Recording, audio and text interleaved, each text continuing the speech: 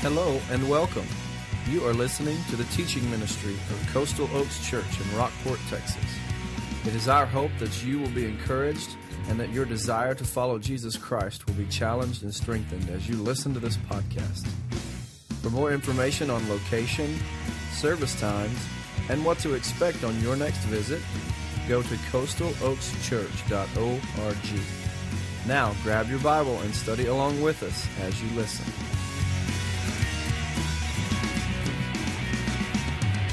You can be seated. It is so good to be here. If you'd open your Bibles to Joshua chapter 3. Joshua chapter 3.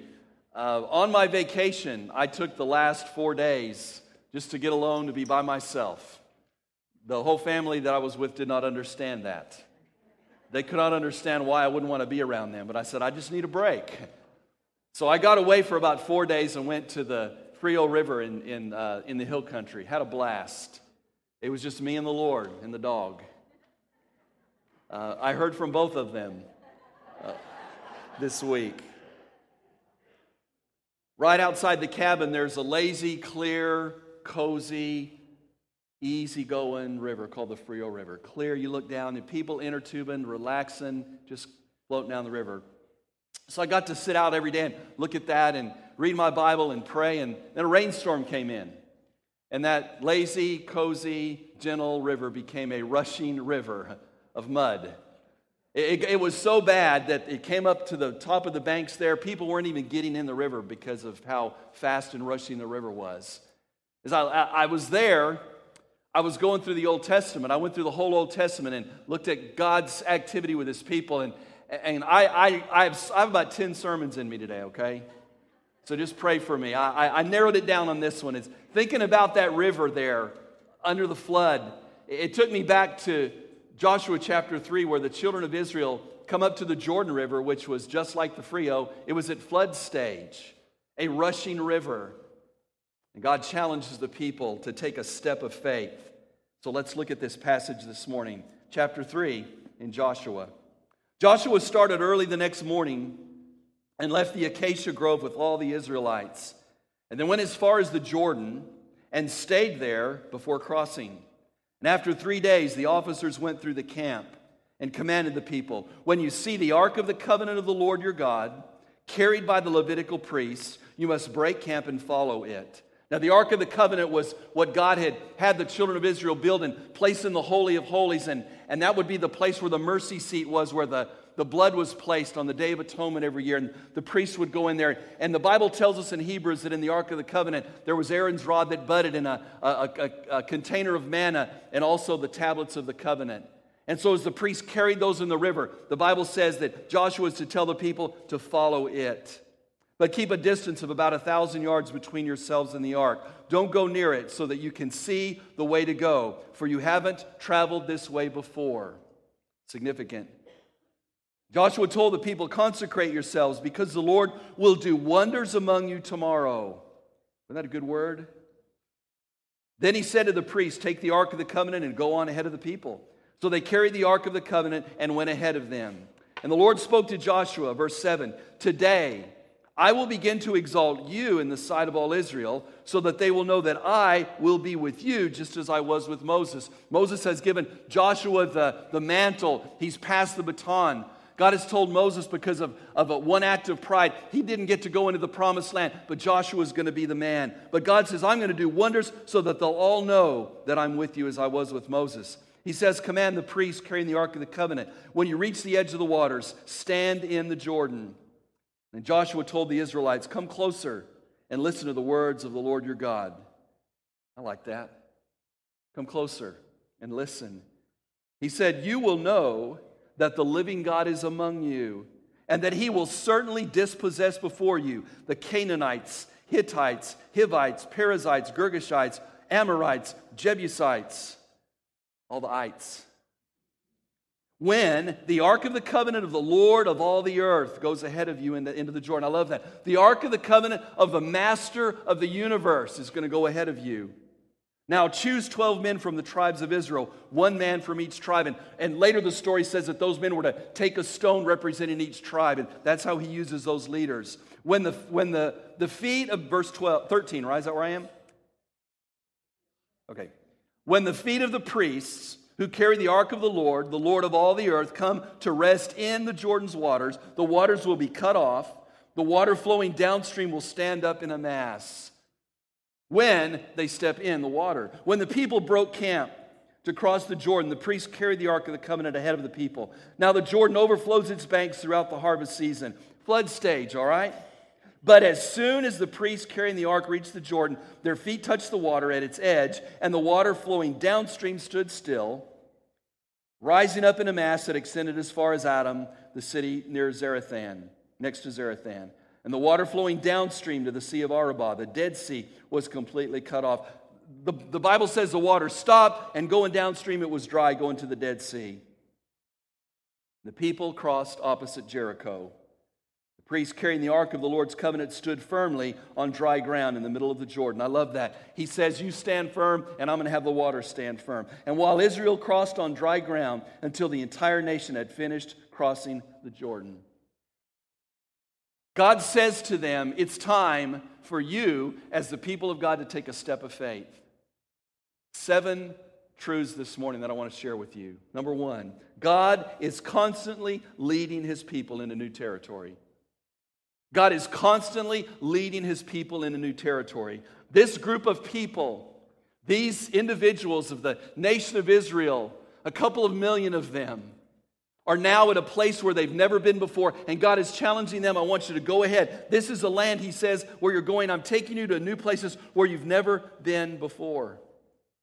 Constantly challenging us to do that. God called them to a land, a promised land flowing with milk and honey. He told them, I will guide you through the desert with a pillar of cloud by day and a pillar of fire by night. And when the cloud lifted, they traveled. And when the cloud stopped, they stopped. And God led them always, constantly going through the wilderness to that place. I tell you what, the people of God being led to new territory needed to follow Him. We want to follow God, don't we? We want to say, God, whatever that new territory is, it may be physical, it may be geographical, it may be spiritual, but Lord, we're here, we're on board. We want to follow You and not have our own plan, our own purpose. We don't want to be like the airline pilot who came on the intercom and he said, folks, I've got bad news and good news. Okay, the bad news is we're lost. The good news is we're making great time. We want to follow Him. Coastal Oaks finds us at a place where we need to expand, we need to grow, we need more parking, we need new meeting facilities. We're there. We're at that place where God says, Coastal Oaks, you got this great worship center now, let's move on to some new territory. The more I talk to people, the more even our expansion development team, as we get into the nuts and bolts of how we're going to do this, it becomes a little overwhelming. I read someone said that if you feel underqualified and overwhelmed, then you're right where God wants you. You feel underqualified and overwhelmed? Sometimes we do. As a church, to know the challenge God has given us, that's where we are. God's constantly pushing us as a church to have a new vision. By the way, when God calls us to a new vision, He always makes provision. Have we learned that? I think we have. Number 2, God prepares His people for their next challenge. He doesn't just constantly push us on to new territory to take a new advance, but He's always preparing His people for the next challenge. The whole wilderness experience was preparing them. God says He left people in the land so that they would be prepared to fight the other people and the nations that would come against them. Preparing His people. The Bible says in verse 5 there, Joshua told them, consecrate yourselves because the Lord will do wonders among you. Consecrate just means to prepare your heart, to purify, to make yourself clean, to confess before the Lord your sin. In other words, He says spiritually you need to be ready for what I'm about to do in your midst. He sends the Ark of the Covenant, verse 3, ahead of them. And I love verse 10. It says, then you will know when the Ark goes ahead of you and I work this mighty wonder, you will know that I am the God, the living God, and I am among you, and I will certainly dispossess the Canaanites and all the other heights. God says, I'm going to get your heart ready. You're going to be prepared for this thing. God, when we started in the journey, God used the Care and Share ministry to prepare our hearts by faith. We started out by saying, God, we've got a family over here that needs a washing machine. And we said, God, would you provide? And God provided that. Here's a family that needs a car. Here's a guy that needs a job. Here's somebody that needs a mattress. And we, by faith, God prepared us for trusting Him to be our provider. And then we had several $1,000s indebtedness, and God showed us how if we would trust Him, He would retire that debt. And then the building came, and step by step, we watched God show Himself to us. He prepared us for the next challenge. So when we got to the big challenges of this building and the big price tags that came and everything logistically that it took to make this happen, He had been preparing us, just like He prepared the children of Israel, making provision. God prepares His people for the next challenge. We believe as a church, we know what at least the next immediate challenge is. We think God's been preparing our hearts for that. I love the story. There's a Swedish island, it's called Visinjo. There's a mysterious forest of oak trees there. Those oak trees are not indigenous to that island. The Swedish Navy got a notice from the lumber people from the Forestry Service saying, your trees are ready for lumber. And they were puzzled. They had no idea what was going on. They started investigating. They found out that 150 years before that, the Swedish Navy anticipated the need to build some more ships down the road toward the end of the century. And so what they said was, let's plant some oak trees, and it's going to take about 100 years for them to grow. So let's plant them there. And those oak trees grew, and the word came, your lumber's ready. And I thought, there's some people that planned ahead. We got a lot of oak trees around here. We're going to be having to take some of them down. But I just thought that story illustrates that God puts in the hearts of people to prepare for something He wants to do down the road. There's a whole nother sermon here, but the next generation is a generation that's going to reap the benefit of some of the prices and sacrifices that we pay. Is that all right with you? Is that all right with you if our kids and grandkids can worship in a place, can be in a community that's transformed because some of us paid the price ahead of time? I think so. God prepares us. I think He's got us at that place. Number 3, that next challenge may be a new experience for this generation. That new challenge that He pushes us to may be a new experience for this generation. It's so interesting to me. I remember as a new Christian when I finally discovered that the generation that went into the promised land was not the generation that came out of Egypt. It blew my mind. I thought they came out and they wandered around a wall and they got to go in. If you'll look with me, we don't have time, but we're going there anyway. Numbers chapter 14. Numbers chapter 13 tells how they sent the spies into the land when they first got there, and how the spies came back, and there was a positive report from Caleb and Joshua. They said, we can take the land, but the other spies said, no, we can't do it, and they listened to the majority. By the way, they were wrong. Verse 20 in chapter 14, listen to this. The Lord responds, I have pardoned them, because Moses prayed for the people that God would spare them, as you requested. Yet as surely as I live, as the whole earth is filled with the Lord's glory, none of the men who've seen my glory and the signs I performed in Egypt in the wilderness, and have tested me these 10 times and did not obey me, none of them will ever see the land I swore to give their fathers. He goes on to say Caleb and Joshua will. Because of their disobedience, that generation died off in the desert. So this new generation in Joshua chapter 3, this new generation hasn't experienced the Exodus. They didn't see the parting of the Red Sea. This generation, all they know of is the wilderness. And God says, I'm about to take you to a new place. This generation needs to see me work. As I've talked to people about the journey at Coastal Oaks, more and more people are members of this church and attending this church who aren't a part of the journey. The journey was our plan to get out of debt and build this building. That's what we used. That was our theme. And so many people I talked to, they said, well, I really wasn't there for all of that. Can I still get in on what God's doing? Just like the children of Israel. God says it's time for the next generation to experience it. It's time for the next generation. I'm not talking about young people necessarily. I'm talking about people that didn't go through the journey with us. Those of our new folks, it's time for us to experience the encounter. That next challenge is going to be something exciting for this generation. Number 4, are you staying with me? You're spoiled because you don't have fill in the blanks today. But number 4, God's people follow God-directed leadership. God's people follow God-directed leadership. Now that's a statement and that's a promise and that's a request, and that's not saying you better follow God-directed leadership. That is saying if you're the people of God, you will follow only God-directed leadership. You won't follow the guy that says, I want it my way. Let's do it this way. You'll follow the guy or the people or the individuals or the team or the committee or whatever that says, we want what God wants. Back in chapter 14, Numbers 27 now. We were there in 14. Numbers 27. The Bible says, the Lord said to Moses, take Joshua the son of Nun, a man who has the Spirit in him. Lay your hands on him. Verse 20, confer him some of your authority so the entire Israelite community will obey him. It says the entire Israelite community followed him. Verse 22, he took Joshua, had him stand before Eleazar the priest. The entire community laid his hand on him and commissioned him as the Lord had spoken through Moses. A God-ordained, God-appointed, God-given leader to take the people to follow God's plan and purpose. I tell you what, when Moses led the children of Israel out of Egypt, he had no idea how God was going to provide through the wilderness. Any more than Joshua knew specifically how God was going to provide for them to take the land. But they were obedient and they followed God, and the people followed the leadership that was there. I love all through this passage. God says in verse 7, back in Joshua 3, I will exalt you. Then all Israel know that I will be with you as I was with Moses. I'm not crazy about the translation of the word exalt there, but basically he's saying, Joshua, I'm going to put you in a place where the people, you'll be in a sense seen to the people as they look to Moses. My Spirit in you as it was in him. And then he says, follow the priests, follow the Levites. Choose 12 men from among you. Choose some leaders, and they're going to be responsible for taking those stones and placing them in the new land. Choose leadership, God-given, wise leadership, and follow. I'm confident and I'm thankful that Coastal Oaks has done that over the years. That they've said, we want what God wants, and we want to follow the people who want what God wants. Number 5.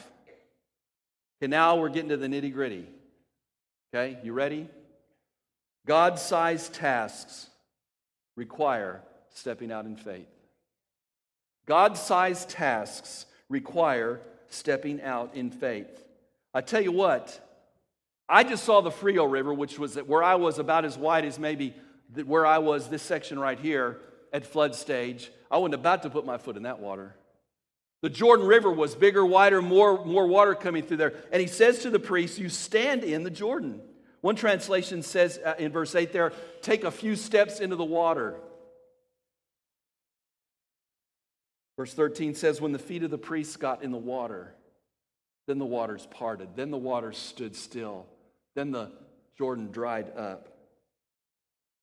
I don't know about you, but I'd much rather have God part the water first.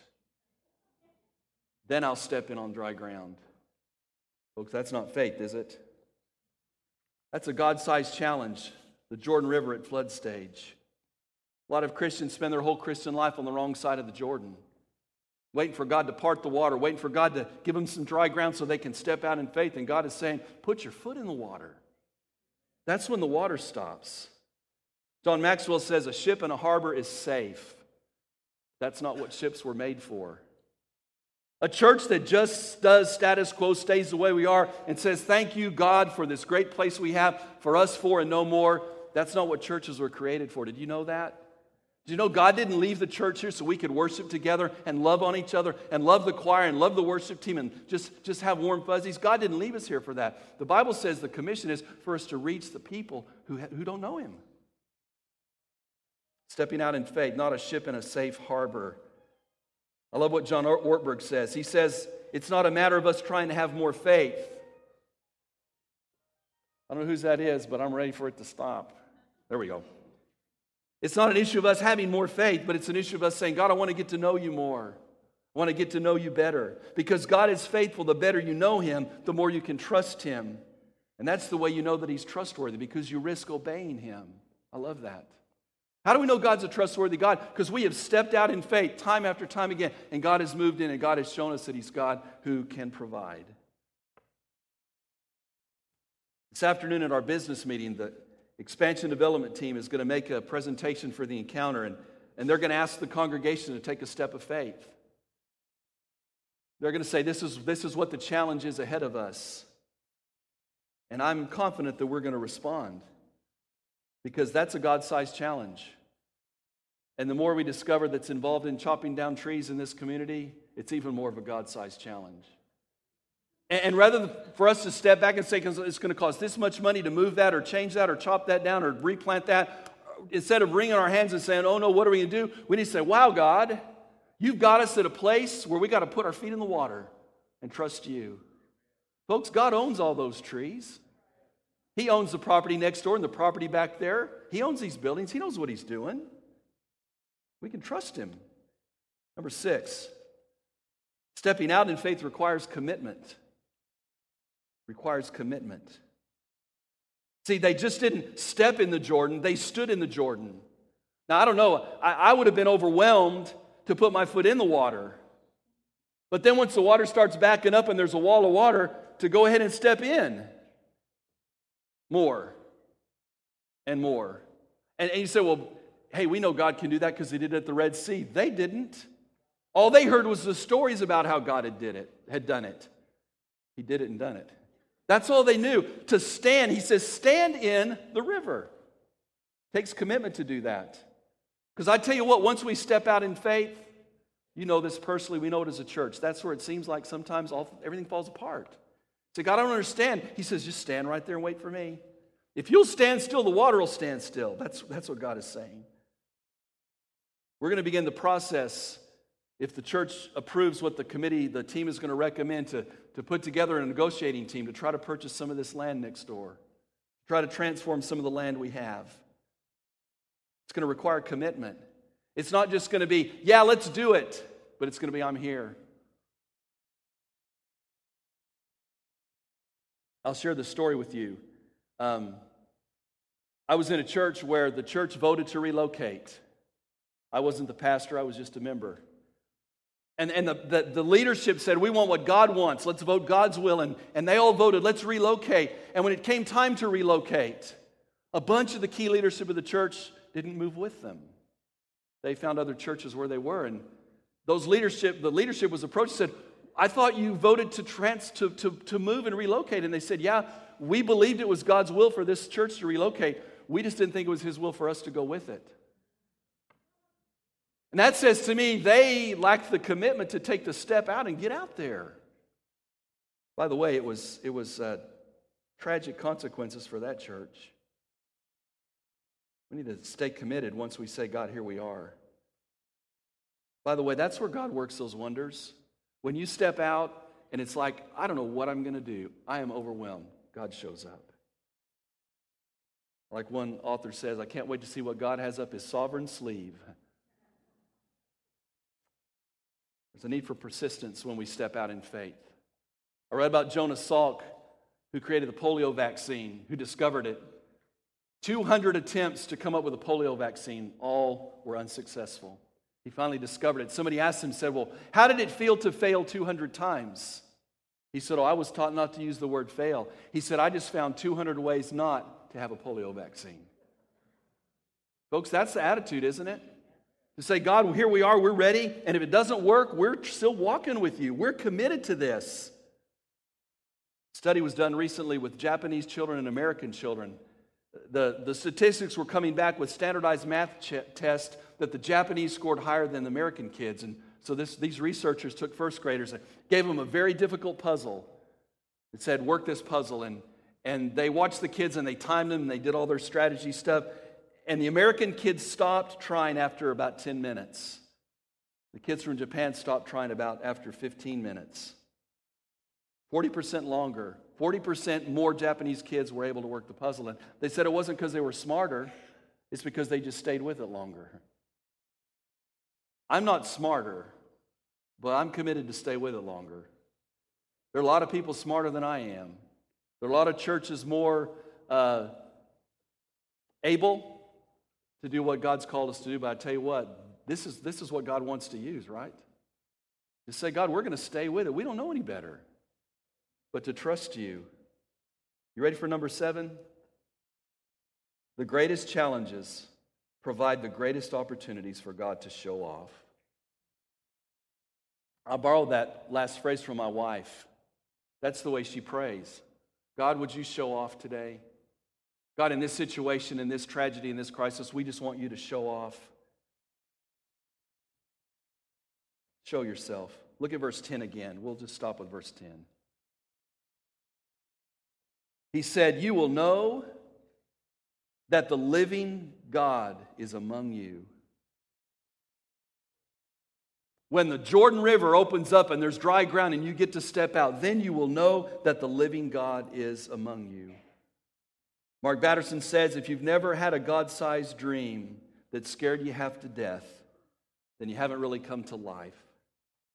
If you've never been overwhelmed with the impossibility of your plans, then your God is too small. I like that. Folks, that's where God wants us. To be at this place where we have this dream to reach this community for Christ and expand and reach more people. And it can be overwhelming, but God says, that's where I step in and show up. We're not sure how it's all going to be, how it's all going to come together, but we're putting together what we believe is a plan to start that. And we're going to trust Him. I tell you what, again, I'm going to stop, I promise. But Coastal Oaks, I believe, we are at the edge of the river. And God is saying, man, look back at what I've done in your life, church. It has been incredible. I have worked wonders in the life of this church. And He has. We could go on for hours with the testimonies of how God has provided and healed and worked in our lives and healed marriages and changed things. But here's what God is saying. That's all good, but I don't want you to live back there. Because there's a river now. You need to put your feet in it. You need to trust me again, because I want to show off. There's a story about Dallas Theological Seminary.